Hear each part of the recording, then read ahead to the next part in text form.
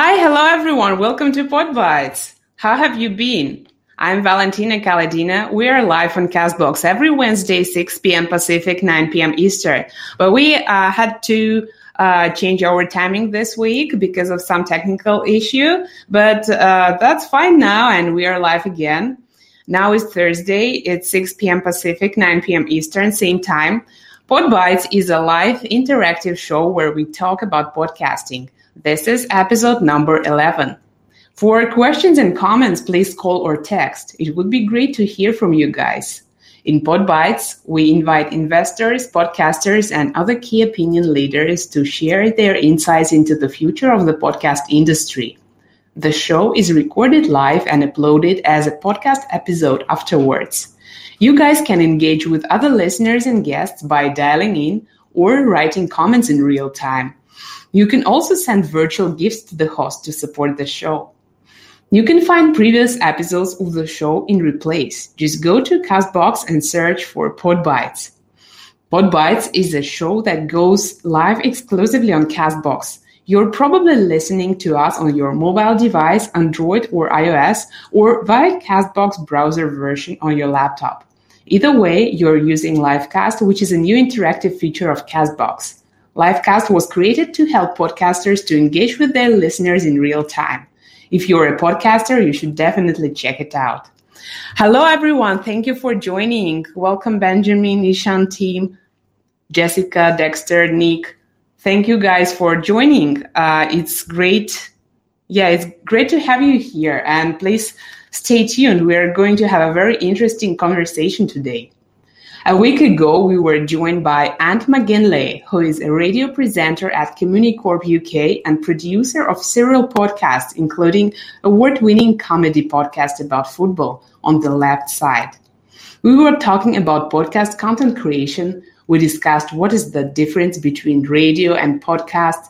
We talked about podcasting as business and some key things about podcasting in Europe. And the most exciting part was about football. Check it out, guys. Ant gives a lot of very useful tips for those who are about to start podcasting, as well as for experienced creators. Search for Podbites on Castbox. Welcome, everyone. Thank you for joining.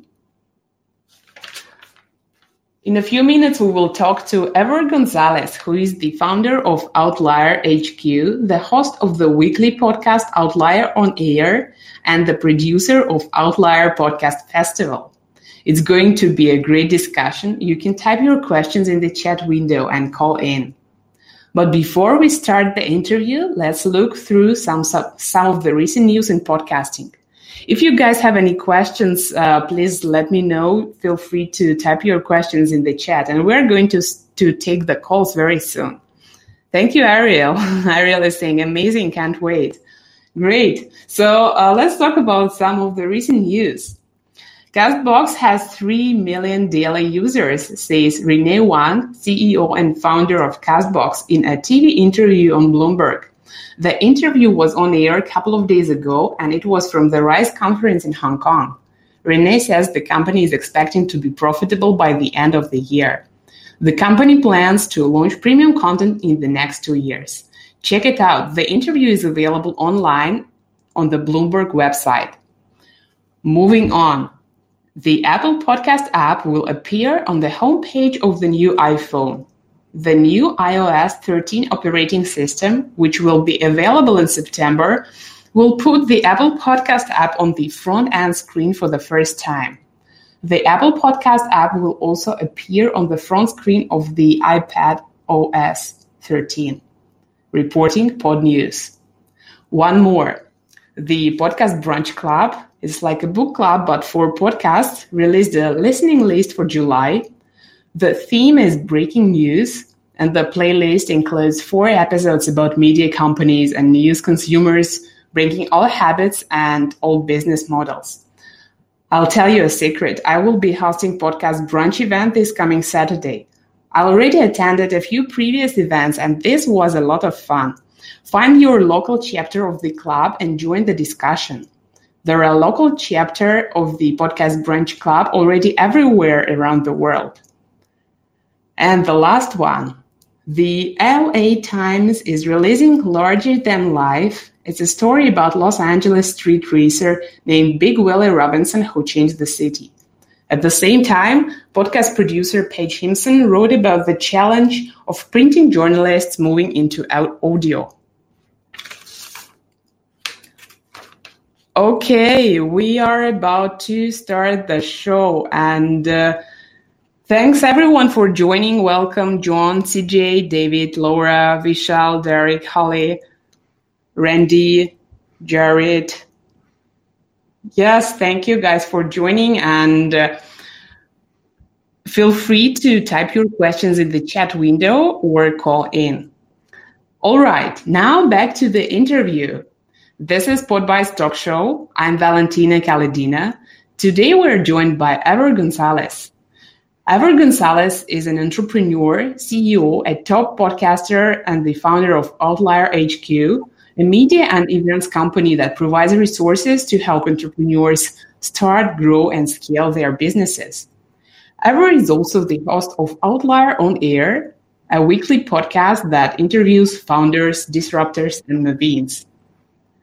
Ever started his career in freight management business, first as an employee, and later he created his own freight company, which he sold in 2012.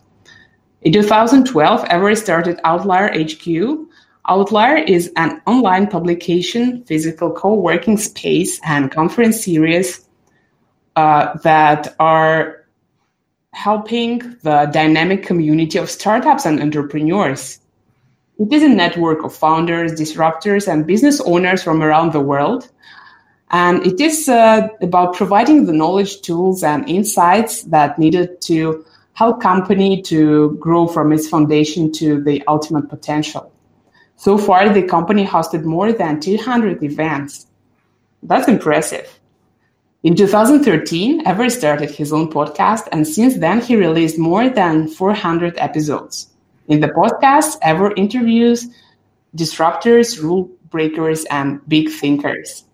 Ever is famous as a producer of Outlier Podcast Festival. He's also co-founder of the Future X Podcast Network. Hi, Ever. Thank you for joining us today. Valentina, I'm excited to be here. Thank you for having me. Thank you. We're going to have a very interesting conversation, I'm sure. Here in Podbytes, we discuss podcasting from different angles. In today's show, I would like to talk to you about how do you see podcasting from inside? What do you think of the podcasting community, and how do you help podcasters and entrepreneurs to thrive? When we were announcing this episode, we wrote that Outlier Festival is about creating inclusive community for podcasters. We are going to talk about that in a couple of seconds. I would like to remind our listeners that we are live and we are looking forward to receive your questions and comments, and feel free to ask Ever whatever you want.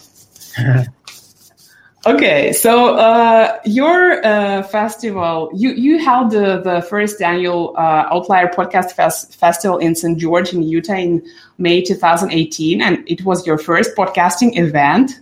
How was it? It was great. Yeah, it was our very first one, and we were just kind of experimenting a little bit. Like you mentioned in the intro, we've hosted over 200 plus events, but those events were business events, entrepreneurial events.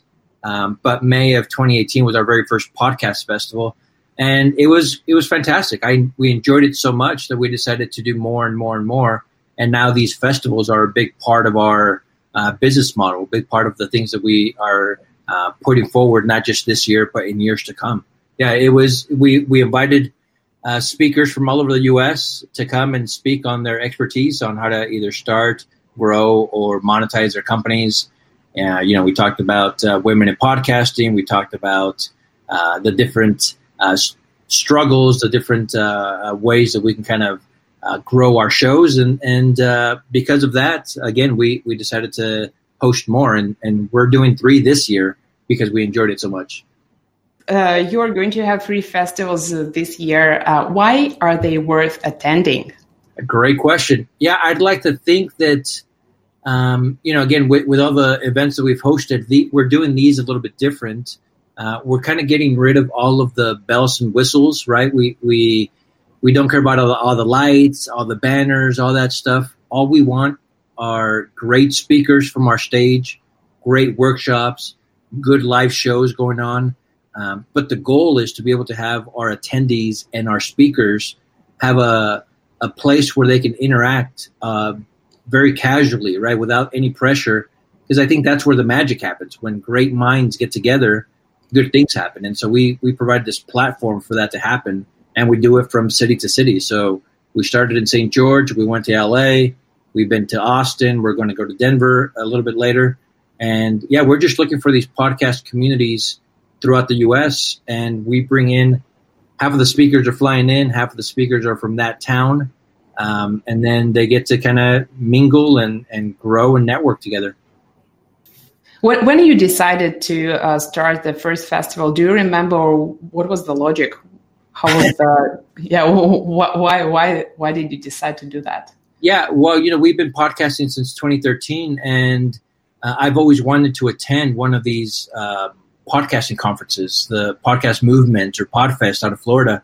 But every single time that I wanted to attend, or when they were hosting those events, I either had a wedding to go to or a family vacation. Something was always happening where I couldn't attend. And that happened for a couple years. And so I was like, wait a minute, we host our own events. Might as well host my own event. And then that way, we can get all the podcasting stuff that we want at our festivals. And so, yeah, it kind of just came out of necessity. I couldn't attend all these other events because we were busy, but so we started our own. And because of the first one was such a success and we had so much fun, again, we're doing more and more and more of them. Ariel is saying, so you brought the party to you. That's right. And, she was a big piece of the festival. She came to our very first one, and I enjoyed her. She was moderating a panel, and she had such energy and very knowledgeable about the industry that I was like, we need you part of the team. And so she's been with us since the very beginning. Right. Ariel was a great supporter for the festivals, for the Outlier podcast festivals. Ariel, would you like to call in and introduce yourself, and we have a conversation all together about Outlier podcast festivals? She would be great if we could do it. Sure. Yeah. Let me know when you're ready, and please feel free to call in. Everyone, please feel free to just call in. There is a small button on the screen. Hello. Ariel is calling. Hello, Ariel. Can you hear me? Yeah. Yeah, we can hear you very well. Thank you. How cool is this? Yeah. This is awesome. Great. Would you like to introduce yourself a little bit and please share your impressions of the Outlier Podcast Festivals? Sure, yeah. Just so you know, I'm walking and there might be some traffic, but that's the cool part about Livecast is that you can do it wherever. So my name is Ariel Nissenblatt. I'm the founder of Earbuds Podcast Collective, which is a weekly email with a theme and 5 podcast episodes on that theme, each week curated by a different person. I also, like Ever said, help out with the Outlier Podcast Festival. And I recently just started working with Castbox on social media and Livecasts and other projects. So got my foot in the door of a lot of different podcast things. And I'd love to tell you about my experience with Outlier. So I heard about Outlier in February of 2018, just a few months before Ever was planning on the first Outlier Podcast Festival to be in May in St. George, Utah. And I emailed him and asked for a press pass and also said, it looks like there aren't a lot of women on your panel. Can I be a woman? Can I lead a panel of women at the festival? And so he said yes. So I went and I did that. And then from then we planned a festival in Los Angeles. Then we planned a festival in Austin. And now we're working on one in Denver and then another one back in Los Angeles in September. So it's been really fun working with the team and going to different cities and seeing the podcast world within that city and how it kind of relates to the larger podcast community, both in the U.S. and abroad. Do you see any difference from city to city? What's the difference? Yes, definitely. So I'd say that in St. George, the makeup of the festival was 80 to 90% indie podcasters and maybe 10% people from podcast industries or from radio stations. And then in Los Angeles last year in 2018, it was probably 40% podcasters, would you say so ever? And like Absolutely. 60% industry folks or people who run media companies and things like that.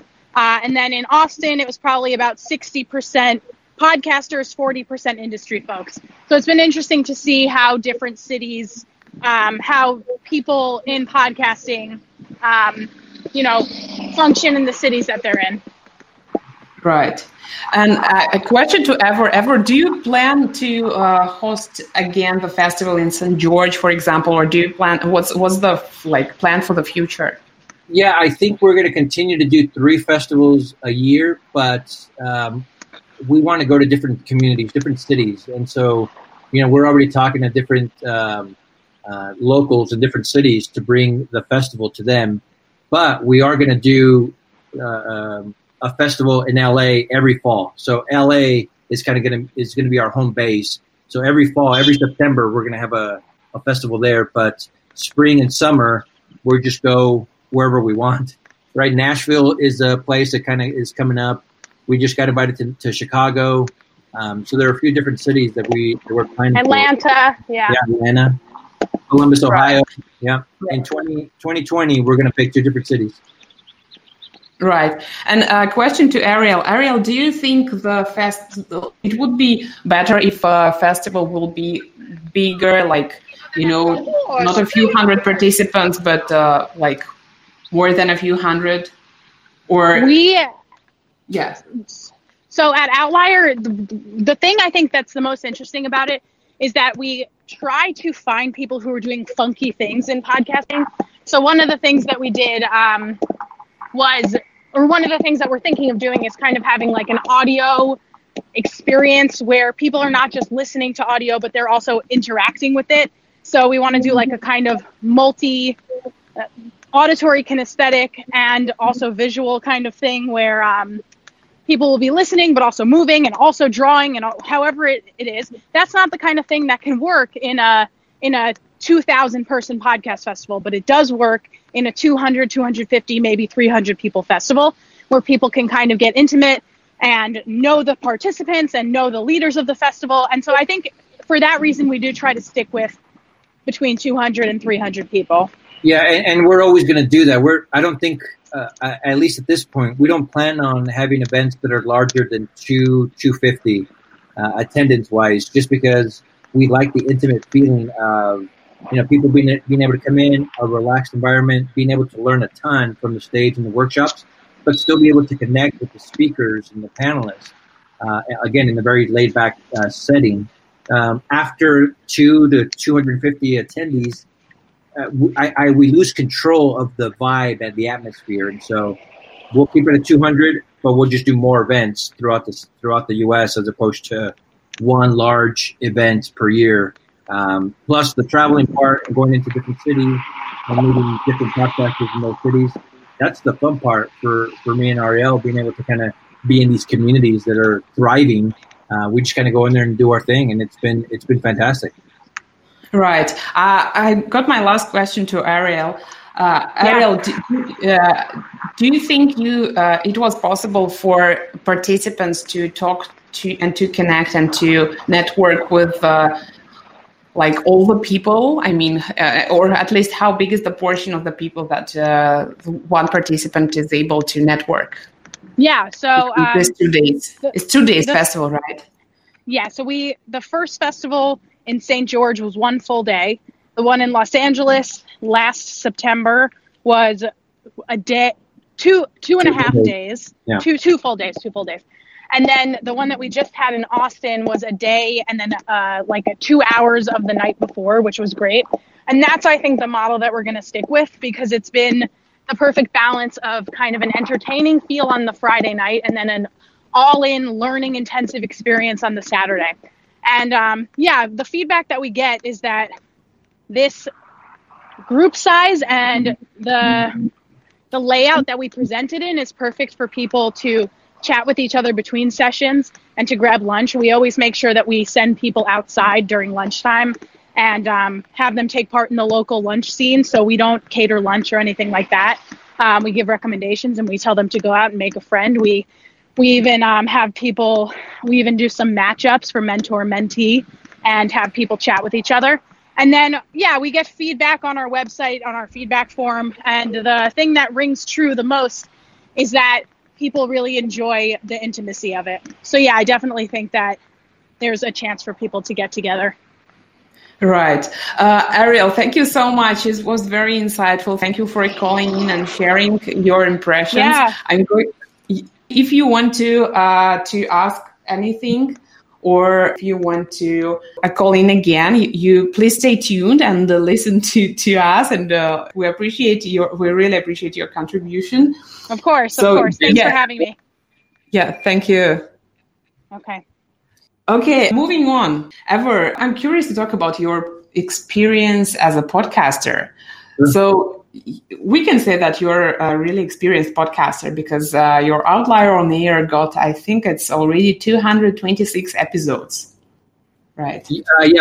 We have episode-wise, we have 426, something like that, yeah. Yeah, okay, great. So for the first 100 episodes, you were not the host, and you had initially you had two other people who hosted the show, but later when they left, you started doing this yourself. So did you have to learn any special interview skills? Great question. And I like that you've done your homework. Yeah, for the first 100 episodes or so, I had two other professional hosts that were doing the show, and they would take turns talking to the different guests that we had on. And it was great. They were very professional. They were very engaging, and people loved them. And then, they both had a kind of other projects that they had to go work on. And so we kind of parted ways a little bit. And as I'm sitting there thinking, shoot, because my background's in logistics, so I like being behind the scenes and running the show behind the scenes.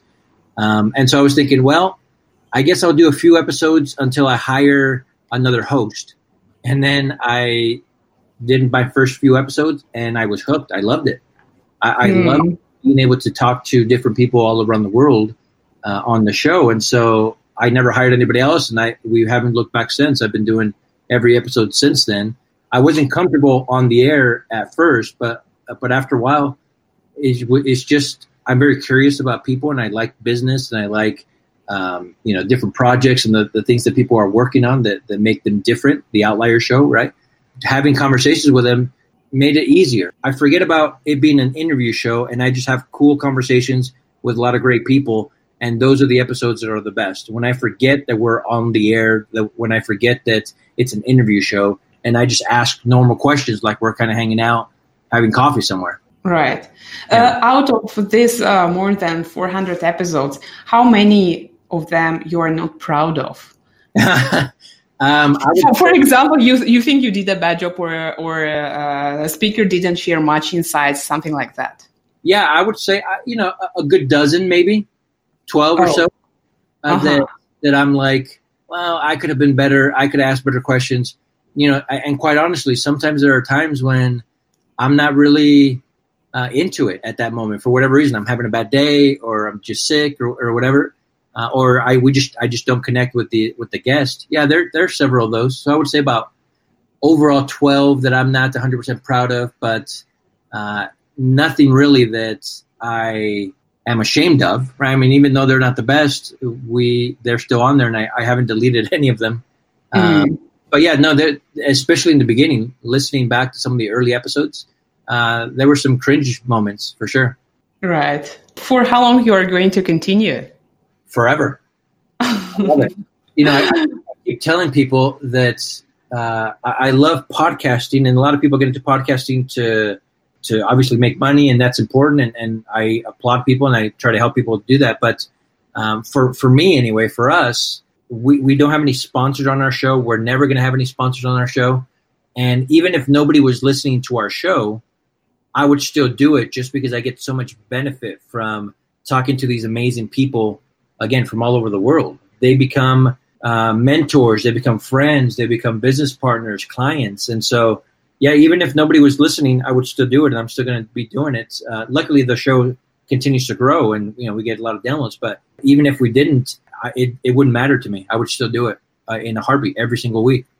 So if someone reach out to you and suggest you to have host read ads, so will you say no to them? I would say no. Yeah, we I'm a filthy capitalist, right? I like making money, but just not with the show. I think keeping it the way it is, I'm comfortable with it, right? I don't feel the pressure of living up to obviously the sponsors' hopes and different things that they want from the show. I kind of pride myself in being able to do what I want, whenever I want, however I want. And for the most part, it works out pretty good. If the show starts to feel like work, then I won't be at my best, right? We make money from the events. We have sponsors at the events, obviously ticket sales and things like that. But I think we're going to keep the podcast completely free of sponsors. Right. So a filthy capitalist with a hippie heart. That's right. Yeah. I like this. I like this saying. In one of your interviews, you mentioned that you are trying to be online all the time to be available for your audience. I'm curious, how well do you know your audience? Who are they? Yeah. And it changes a lot too. When we first started, our entire focus was entrepreneurs, right? We wanted to have entrepreneurs on the show. We wanted to cater to entrepreneurs and help them grow, start, grow, and scale their businesses. But over the last several years, because we don't have any sponsors and because we don't have anybody to answer to really, and because, again, I don't care if I get 5 downloads or 50,000 downloads, I started changing it up a little bit where I just kind of talk to people that I want to talk to, not necessarily always entrepreneurs. I mean, we have a lot of them on our show, but we have authors and musicians and actors, people like that. And it's just one of those things where we just reach out to those that we want. And so our audience now, it's broad, and I consider them outliers. It's people that are doing different things. In the beginning, it was a lot of young entrepreneurs, and then half of them were young entrepreneurs. The other half were 9-to-5ers, corporate people that were listening to the show because eventually they wanted to start their own business. And so they were kind of getting advice and mentorship from the people on our show. But now I just think I'm looking for human stories, not necessarily always just business stories. So I think our audience is a lot of different types of people. It's kind of hard to know exactly who's listening. But the people that engage with us, they're still young, bright people doing things that are not normal, right? Mostly entrepreneurs. Yeah, a lot of entrepreneurs still, but we get a lot of authors, a lot of musicians that are listening. We have a lot of housewives that are listening to the show as well.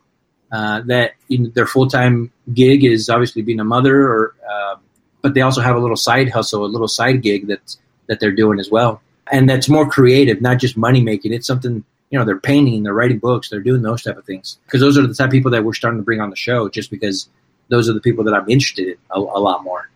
Right. So can you name, let's say, 3 people who you would like to have interview with, but sort of your dream interviewees that are difficult to reach, but you would like to talk to them? Do you have any? For sure. I think I would like to have Elon Musk, obviously, from Tesla, right? He would be an interesting person to have. And not just from the business side of it, but just because he's brilliant and he's taken so many chances and he's had some failures and he's had obviously some successes. And so that I would like to kind of get behind the scenes with him and see what he's talking about and how he does things. Another person that I would like to have on here, and not for any particular reason, not for political reasons, but I'd like to have, President Trump on the show. Wouldn't that be awesome?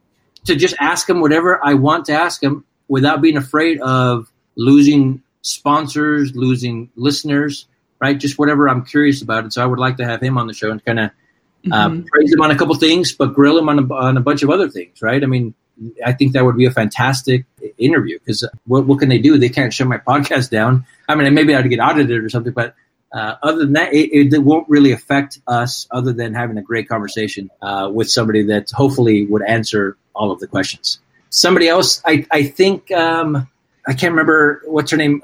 She started a Girl Boss clothing line, Amorosa or Sophia Amorosa or something like that. I recently read about her. She's been on a radar. She almost came to speak at one of our events, but I think her story of starting retail fashion company with no experience and kind of growing it to millions of dollars, and then it kind of crashed and burned a little bit. But now she's on her way back up. I think that I love those stories of failure and coming back. So I think she would have an interesting story as well. Yeah, Sophia Cristina Amoruso. Yes. Right. Yeah, I just found out that we have birthday the same day. Oh, really? Funny fact. Okay, great. Speaking about people who inspire us, you are a big fan of Malcolm Gladwell, and you even was inspired by his book when you were choosing the name for your company. So I think the name of the book is Outliers: The Story of Success. Yes. What do you like about his ideas? Well, I like him as an author and as a speaker and as a person, just because he takes very complicated topics and themes and makes them relatable and easy to understand. So right off the bat, that attracted me to Malcolm. And then when his book came out, I loved the book. And when we started Outlier, this was supposed to be a fun side project, right? Because I had recently sold my freight company, and I was trying to figure out what I wanted to do with my life, right? I was still in my mid-30s at the point. And so I was like, well, we didn't put too much thought or effort into the name. I just finished reading Outliers, and I was like, well, why don't we call it Outliers? Because every entrepreneur thinks that they're an outlier, right? Outside of the norm. We all think that we're different than everybody else. And so it kind of fit, right? And again, if I knew that we were going to become this and grow as big, maybe it would have changed. But I actually kind of like it still. I like Outliers, the things that we're doing, because of what it means and what it represents, right? Me, people like you, people that are listening, we all think that we're outliers. We're doing different things than everybody else, whatever that is. And I think it fits with the community that we've been able to build. Do you think outlier is contradictory with the teamwork, or what would be the opposite for outlier? Yeah, no, I mean, conforming or be building being in a big team or being like everybody else. I think that would be the opposite. And I think what we do a little bit that's a little bit different in my philosophy and the philosophy of what we're trying to do with this company is it is kind of weird, right? We're building a platform with our podcast, definitely with our festivals and everything else that we do. We're building this place, virtual and physical place, where these outliers that are out there doing cool things in their basements and in their bedrooms and just in co-working spaces.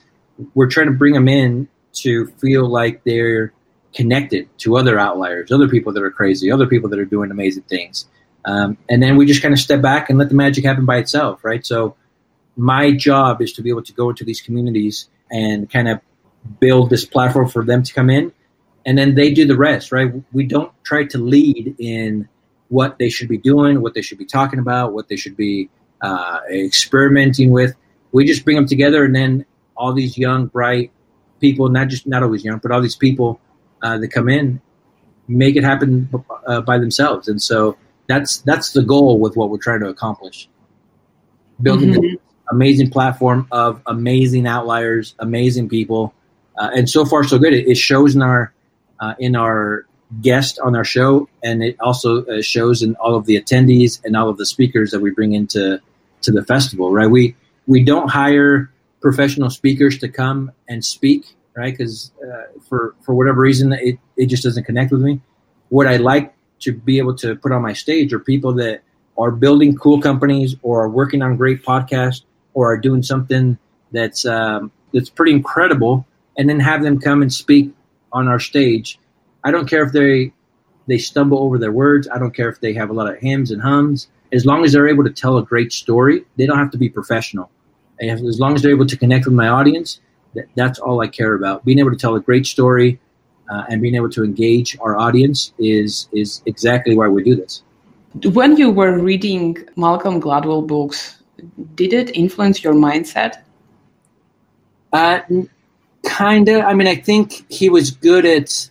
I think I've always had this mindset since I was very young, right? I mean, I grew up with a single mom. I had no responsibilities, no curfew, because she worked all day long, 2 jobs.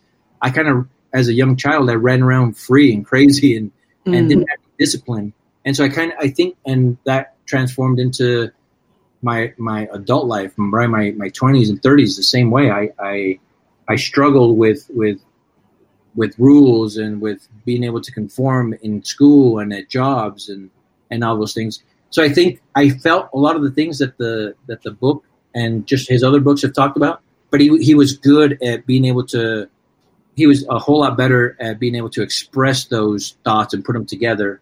And so as I was reading the book, I was like, well, this makes sense. And this is exactly how I feel. And, it doesn't necessarily mean I have to follow this path. And so I think it was always in me. He was just good at put it together. Right. Thank you guys for joining. Welcome to our listeners. Hello, Sal. Hello, The Saint. And let us know, guys, if you have any questions. We are moving forward. If I'm correct, Ever, you just pulled your kids out from school, right? You just started homeschooling. Yeah, about a year ago, we started homeschooling our kids. And, back 20, 30 years ago, that was crazy just because, I remember the kids that were homeschooled when I was a kid. They were the weird kids, right? They were just a little bit different. But now I think it's a little bit more mainstream. And the only reason that we did it is because we want to be able to travel whenever we want. I remember getting several letters from their school principals saying, "Hey, they've missed too much school this year. It can't happen anymore." And so we pulled them. My wife is a professor here at the local university. She teaches biology, has her master's degree, and so our kids are in good hands with her.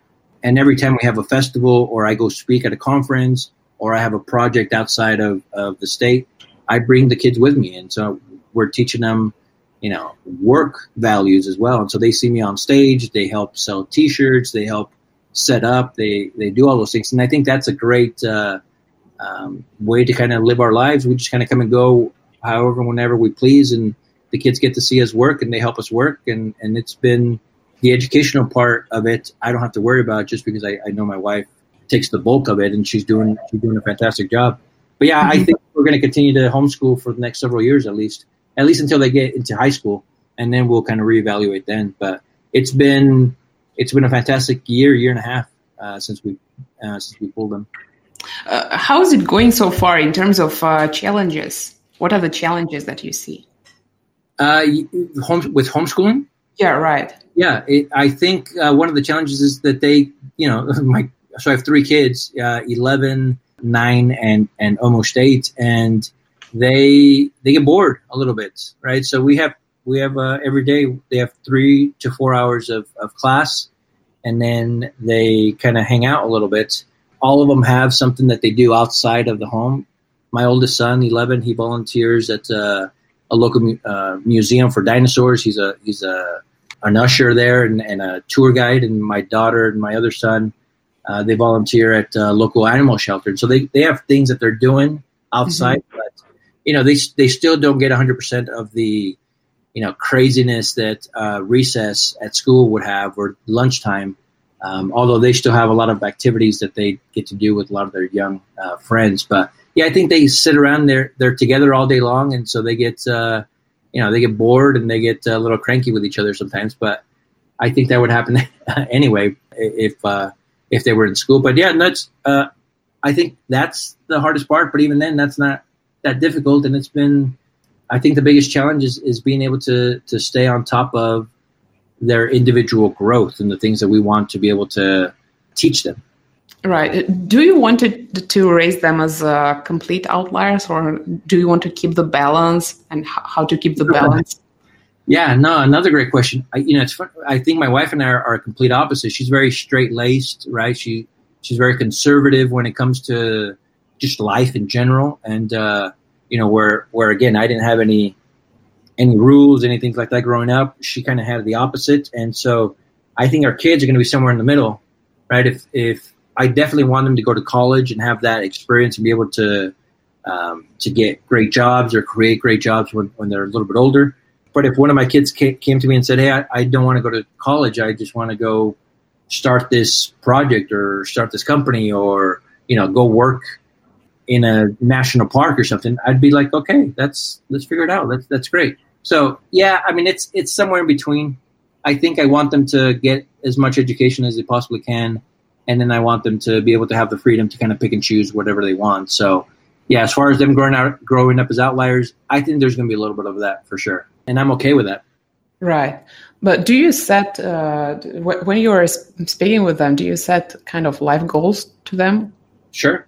Yeah, absolutely. Yeah, they all kind of, and this is going to change obviously because they're young, but they all have things that they want to do when they grow up. And so my son that volunteers at the Dinosaur Museum, he wants to be, what do you call them? Those that study dinosaurs and work in museums. And I'm like, absolutely. That's why he's working there. And so, yeah, we have goals, monthly goals, yearly goals and beyond. But we had that before they were being homeschooled anyway. This just kind of helps us set our own pace right there. All three of them are pretty bright anyway. And so they've excelled even more since they've been homeschooled because of the individual attention. But yeah, having goals is very important and something that they know, and they have their own little books and their own little charts of what they want to do and how to accomplish it. Right.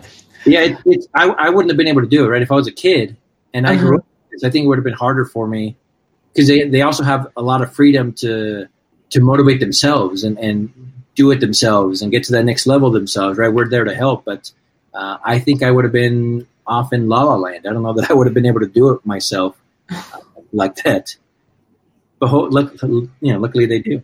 Right. Universal missions and saying goals are what keep us going. Exactly. Yeah. Thank you, guys.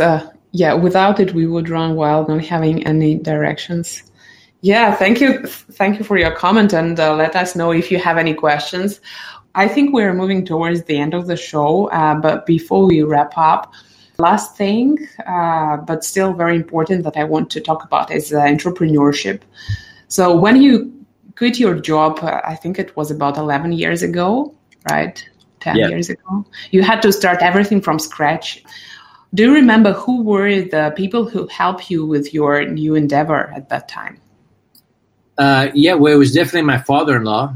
He had a little bit of skin in the game. He wanted me to keep his daughter, fed and clothed. So he kind of helped as far as being a mentor. He was able to kind of give direction. Is he an entrepreneur himself? He was an entrepreneur in his earlier years. Then he, ended up working at a large corporation. But in his 20s and 30s, he was definitely an entrepreneur, and so he kind of had that same feeling of wanting the freedom to be able to kind of do it. So he understood where I was coming from. I was young and pretty cocky and pretty dumb, but he was still able to kind of keep me focused, and it helped quite a bit, especially in the beginning. Yeah, I don't know what I would have done. I'm sure I would have made I made a lot of mistakes, but I'm sure I would have made a lot more mistakes if it wasn't for him sitting there and not necessarily micromanaging or not telling me, hey, you're doing it the wrong way, you need to do this. He was just very good at the advice and the way he would talk to us and talk to me about planning in the future and structure. I've always had a hard time, even now, with the details of things, right? The structure of things. I'm too all over the place. I'm too wild. I'm too, I just want to go do it and not necessarily always plan for it. But he was like, you need a plan. What's the plan? Stick to the plan. Let's go. And ever since then, I try to remember that when I get myself into a lot of different projects. Universal Mission is saying, I run my own business, spreading positivity, clarity, and peace back into people's lives. You did a switch. You did a switch from freight and logistics business to kind of event business and consulting business and podcasting. Mm-hmm. So, and what were your fears at that time, and how you overcame?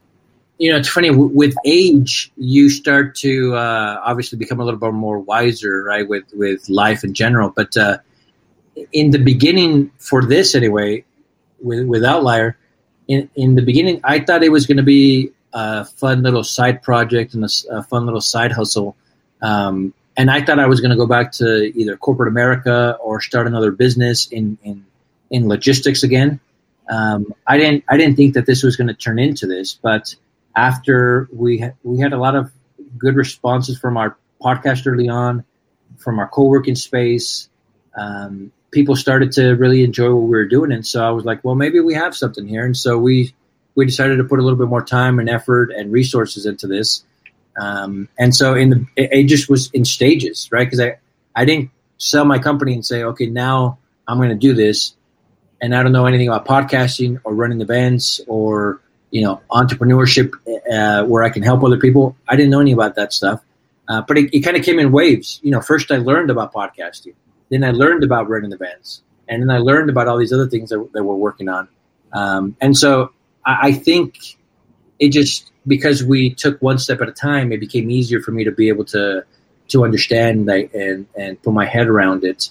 But my fears were and still are that, what if nobody shows up to one of my events? That would, because I have sponsors and because I have people that have paid good money to kind of come attend, and speakers that flew in from out of town, like that's a fear every single time. We have an event coming up in next week in Denver, and I always worry a little bit right before our events, and so far so good. But that's one of the fears that I continue to have.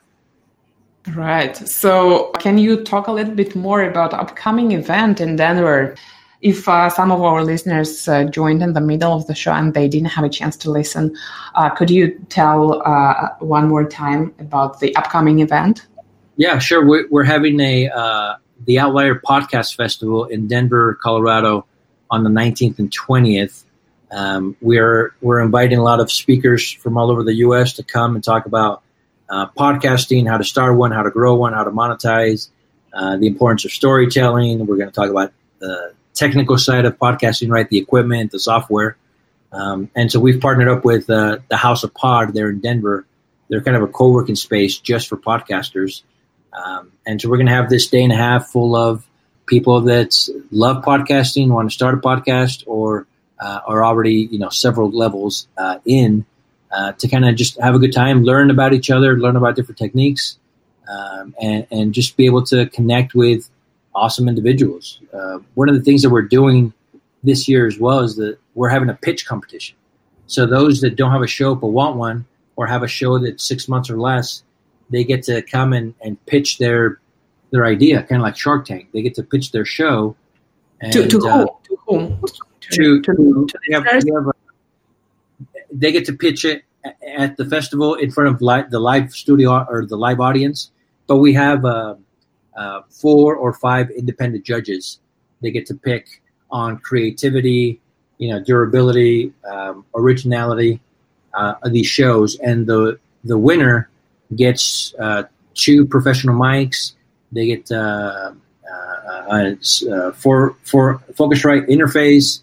They get production services. It's about $4,000 to $5,000 worth of equipment and services that they win.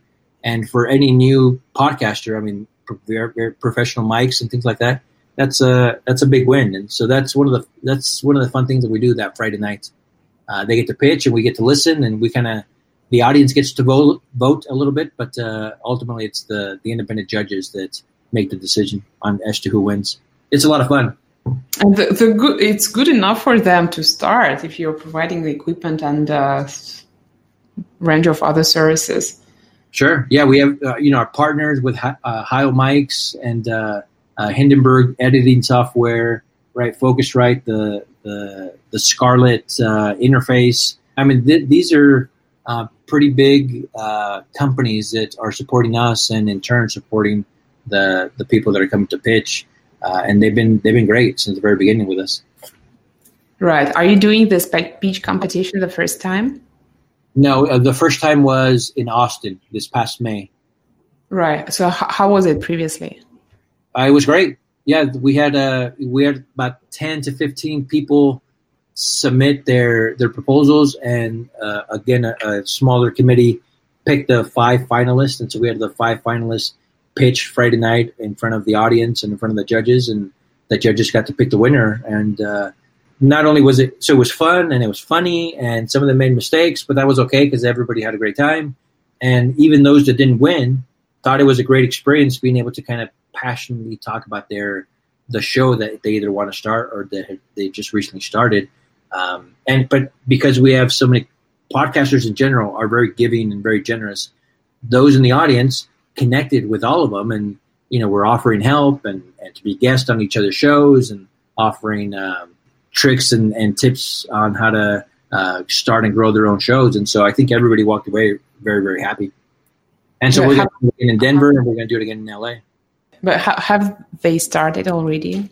Yes, some of them have started. The winner was Teacher's Life, a podcast about the struggle that teachers have. And so it was very kind of, I thought it was important, even though I didn't get to vote, right? I thought it was important that there's a podcast for teachers and their struggles that they have and how overwhelmed they feel sometimes and how they don't have the resources sometimes needed in their classroom. And so she talks about some of those issues, and she presented well, and her idea for the show was a great idea. And yeah, she's up and running now.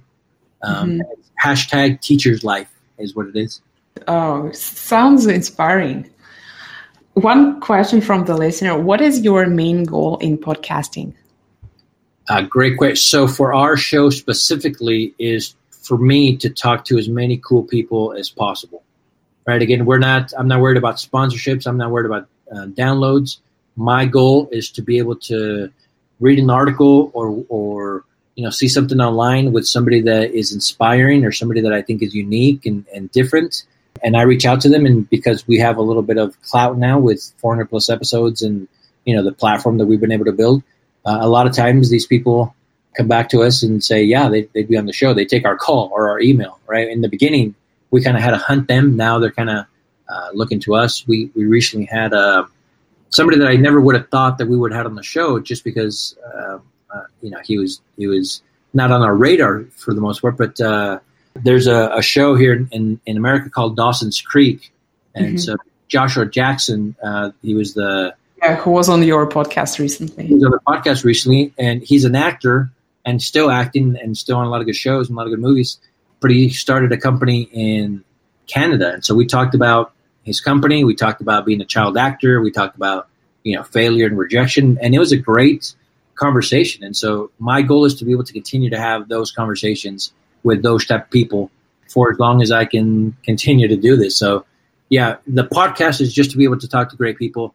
But my goal for the podcast festival is to continue to grow the podcasting community and the outliers within it, and those that don't necessarily have the ability to kind of raise their voices or be seen or be heard.